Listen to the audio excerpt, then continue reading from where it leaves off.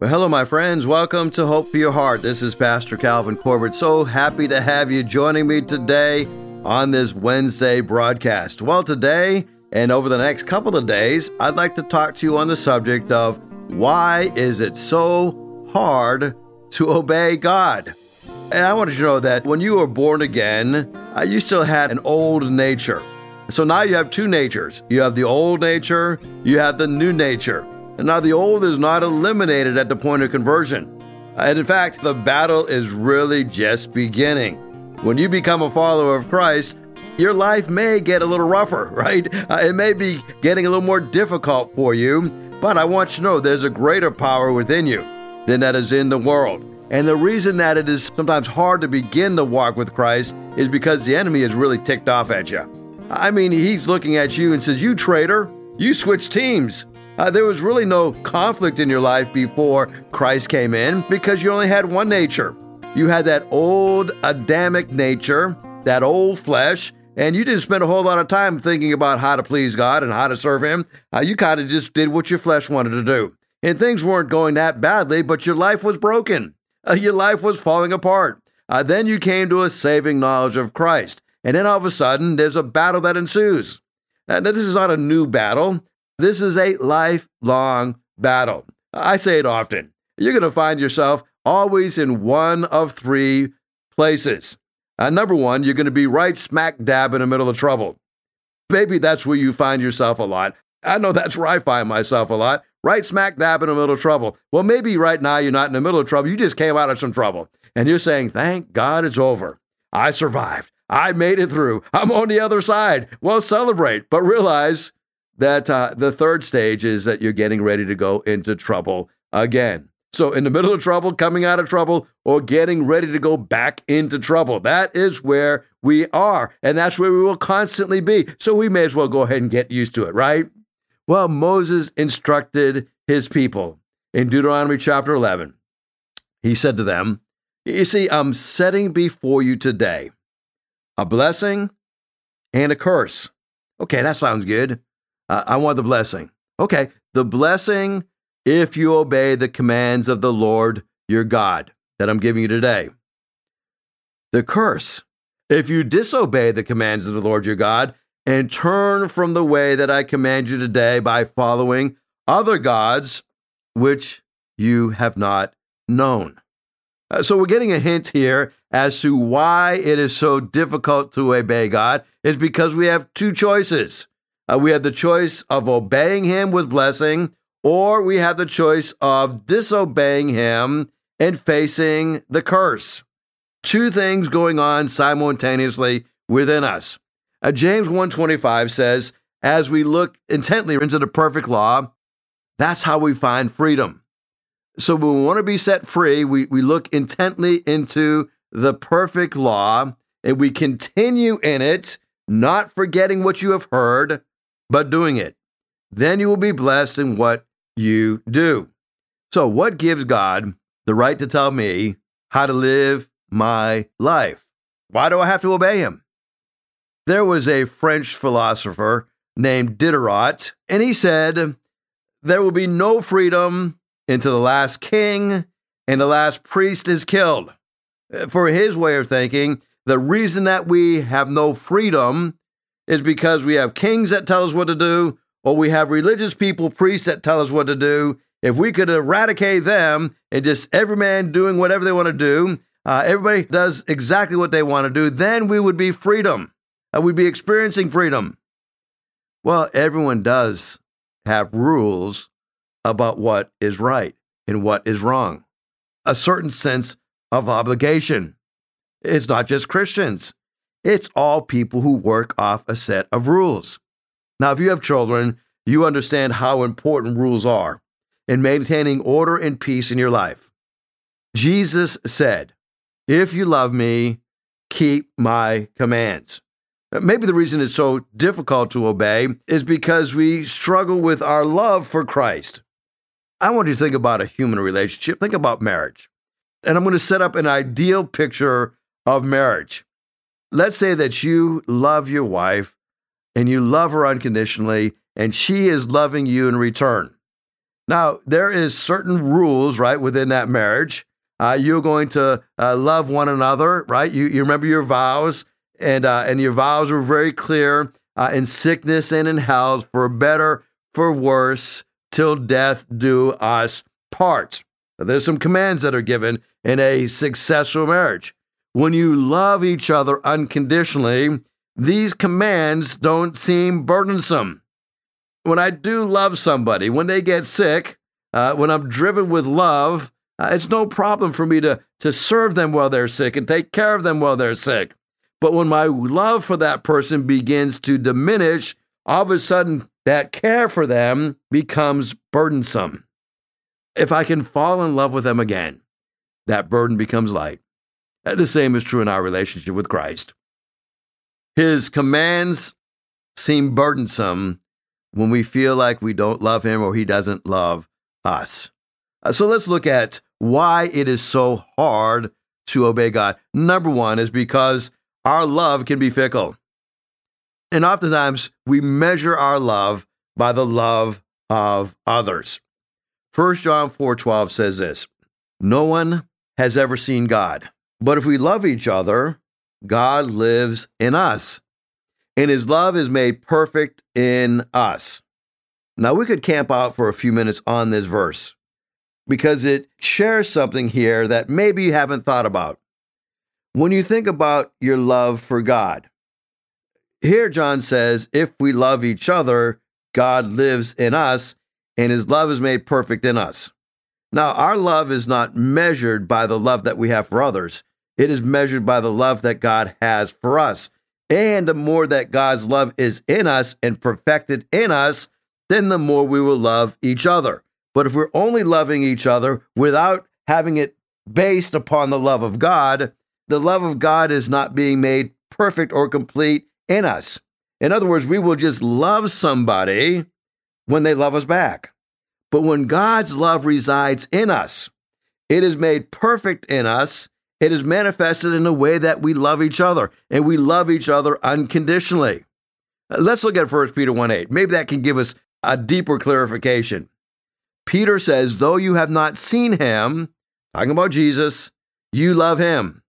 Though you do not now see him, you believe in him, and you rejoice with joy that is inexpressible and filled with glory. So when we love Christ, when we believe in him, there's a reason for us to rejoice. It is a joy that is inexpressible, and it is filled with glory. So let me give you some points that I think might help you on this understanding. We love everyone, right? That is our duty, regardless of what they have done or what they believe. We have this ability given to us by God himself. As we believe in God, the deeper our belief in him is, the more capacity we will have to love those, regardless of what they believe. You see, the gospel is grace-driven. It draws the pride out of us, as we all need salvation. God created us, and he's giving us instructions according to our design and according to his design. Now, as we violate his design, it's going to be hurtful. For example, God designed sex. One man, one woman, one lifetime in the confines of marriage. This is the design that God has for us. Oh, certainly we can deviate from that design. And sin is pleasurable for a season. And God oftentimes will bring about good in spite of our bad. But his original design is what we should follow. You see, outside of the faith, it's hard to understand what the Lord is requiring of us unless we are inside the faith.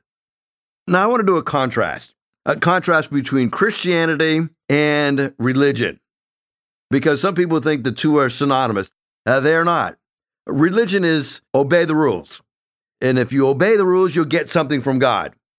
And then I also feel pretty good about myself, right? So that's what religion does, okay? It's a rule-driven. You obey these rules, you're going to get something from God, and you are going to feel good about yourself because you're a law obeyer, right? Christianity, on the other hand, is I'm accepted by grace. Therefore, because I am loved and accepted, I obey the rules. I'm accepted because of Jesus. Therefore, I obey the rules out of gratitude. Now, for the believer, rules are not the center. I am not who I am because of the rules I obey. I am who I am because of what Jesus has made me. And let's use the example of a parent. A parent has love for his child versus the love that you would have for a friend. A love that you have for a child, your child, is much deeper than a love that you'd have with a friend.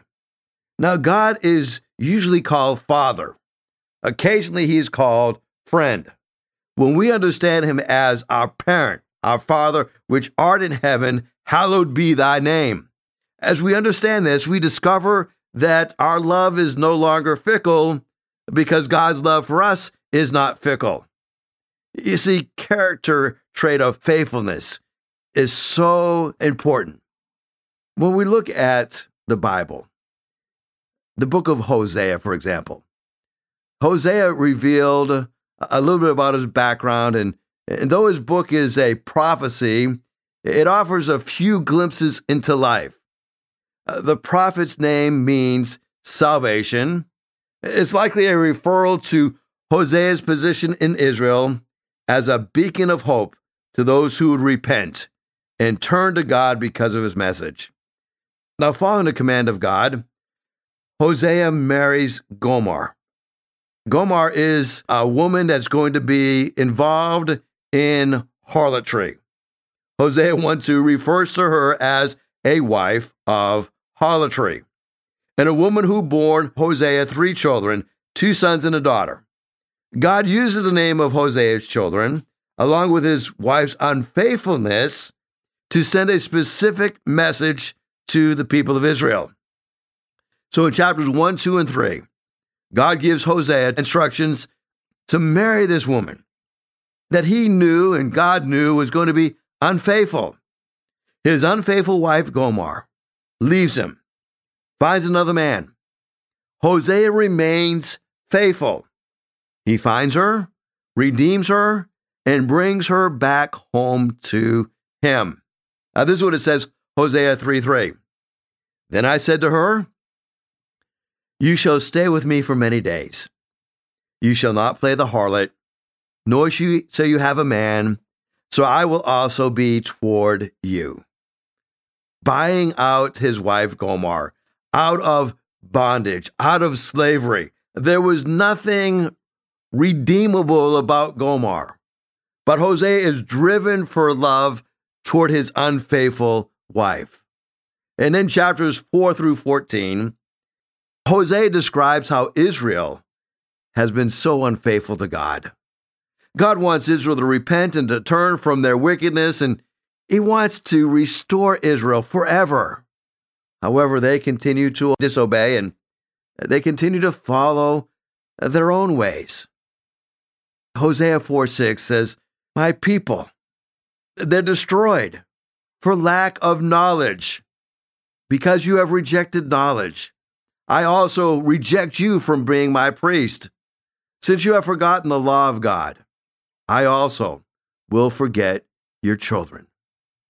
Hosea's poignant words probe Israel's fickle love of God. And he says, your love is like a morning cloud, like the dew that goes early away. That kind of love Hosea desired for his people was the kind of love that God displayed to them. His steadfast love. You see, we will not want to obey God consistently if our love for him is fickle, if we're up and down in our love relationship with him. Our love can be fickle, but God's love for us is steadfast. And the more we have steadfast love for him, the more consistent we will be in obeying his commands. There's a second point. And the second point is that it's difficult for us to consistently obey God because not only is our love sometimes fickle, but our thinking can become faulty. Jesus, part of his prayer, says, I'm going to ask the Father, and he's going to give you an advocate, and he's going to help you forever. And in verse 17 of John 17, he says, it is called the Spirit of Truth. The world can't accept him because it neither sees him nor knows him, but you know him, for he lives with you, and I will be in you. That spirit of truth. But although God has given us this spirit of truth, sometimes our thinking can be faulty.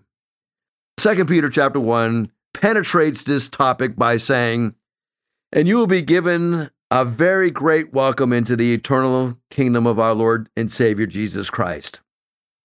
You know these things, and you are strong in the truth, but I always will help you to remember them. I think it's right for me to help you remember them as long as I am in this body. You get what Peter's saying? Peter's saying, listen, you guys are strong in the faith. You know, if you're listening to AM radio in a Christian station, I would assume that you're pretty strong in the faith, right?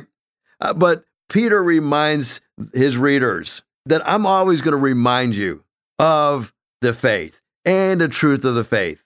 He says, I think it's right for me to help you. I'm going to help you to remember what you know and how to think. You see, when we think about freedom, freedom is not the absence of restrictions.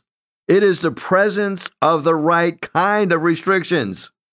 The laws in Scripture, they're not there to limit us or not there to oppress us, but they are the blueprints for how to unleash our full potential.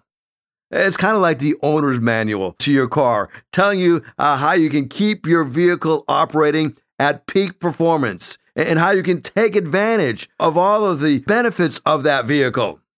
You know, not too long ago, I bought a new vehicle, and of course, it has a very thick owner's manual. And I've got to admit, I've never read the owner's manual. And every once in a while, I will run into somebody who has the same vehicle that I have. And they will say something to me about that vehicle. And they say, hey, does your vehicle do this? And sometimes I say, well, I don't know, right? They'll point out one of the benefits of that vehicle that I didn't realize I had. One of the things I just learned that I had on my vehicle is what they call automatic headlights. Now, if I read the manual, I would have been very well aware that I have automatic headlights, automatic dimming headlights. And what it is you push the button, and this little circle A shows up on your dashboard, and it will automatically, when you're driving at night, put your high beams on, and then automatically shut them off if another car or something's coming in the opposite direction. I didn't know I had that benefit.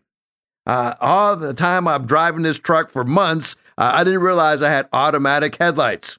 Well, I want you to know, there's so many benefits that you have as a follower of Christ, but you got to read the blueprints. You got to read the Word to find out all the blessings that God has for you. And I want you to know that every community, every organization has certain restrictions and certain beliefs. They're practiced in common. And to accomplish the goals of that community, we've got to know what these beliefs are. You see, God gives us the Spirit of truth to help us and to assist us in seeing Him. Jesus says, I'm not going to leave you as orphans. I'm going to come to you.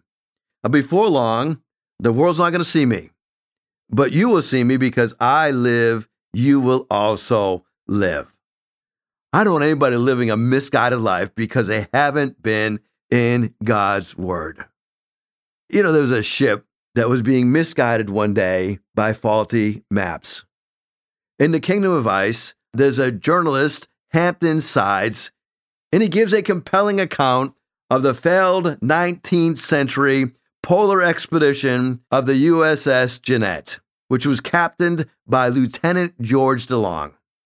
It serves as a cautionary tale about the hazards of misorientation, and not because of a faulty compass, but because of a mistaken map. DeLong's entire expedition rested on a picture of the unknown North Pole, laid out in an ultimately diluted map that was put together by Peterman. Peterman's map suggested there was a gateway, a way to get through the ice without experiencing colossal failure. But however, as they began going through and following this map, they discovered there was a polar sea on top of the world. And they discovered that as a result of this, they were blocked off. DeLong's entire expedition was stacked on these or staked on these maps. But it turned out that he was heading to a world that didn't exist. As perilous ice surrounds his ship, he recounts that they had followed these maps. And as a result of following these maps, their unfounded romance and their ability to find the Arctic led them astray. You see, our culture often sells us fancy, beautiful-looking maps about the good life. They paint these alluring pictures that draw us toward them. All too often, we stake the expedition of our lives on them, setting sail toward them with every sheet hoisted. And we do so without thinking about it, because these maps work on our imagination, not our intellect. It's not until we were shipwrecked that we realize that we trusted faulty maps. Solomon wrote these words, "The thoughts of the wicked are an abomination to the Lord, but the words of the pure are pleasant." He also wrote in Proverbs 16:3 that if we will commit our ways to the Lord, and our thoughts will be established. He says, don't turn to the right, don't turn to the left. Keep your foot from evil. Solomon wrote that a person may think their ways are right, but the Lord is the one who weighs the heart. Solomon also wrote that there seems to be a way that appears to be right, but in the end, it leads to death. And then the Apostle Paul says, you were taught with regard to the former way of life to put off your old self, which is being corrupted by its deceitful desires, and to put on a new life, a new attitude in your minds, and to put on a new self created to be like God in true righteousness and in true holiness. Oh, my prayer for you today is not only that you will not have fickle love, that you will consistently love the Lord your God with all your heart, all your soul, and all your might, but also that your thinking will be clear and that you won't buy into faulty maps that are leading you astray.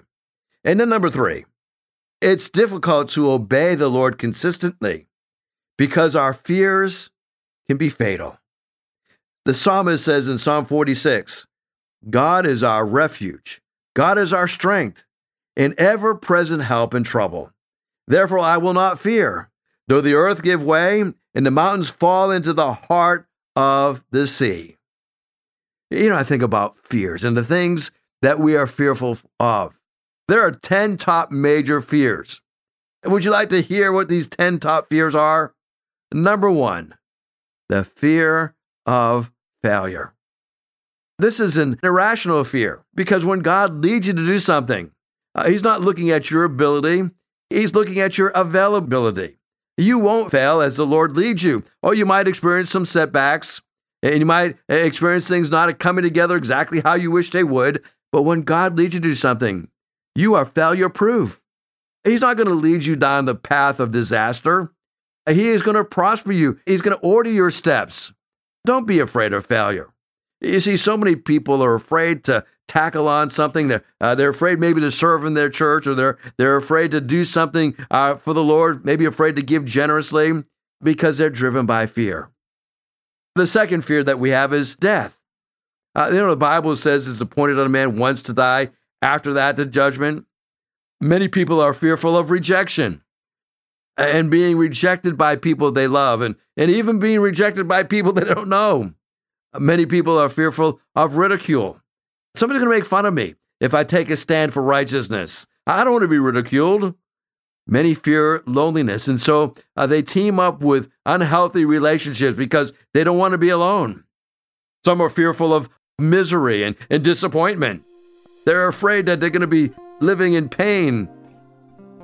Many are fearful of the unknown, losing freedom. I want you to know, if you can overcome your fears, you will obey the Lord your God. Don't let the enemy put those doubts in your mind that are not true. Well, I thank you so much for joining me today. I want to pray for you.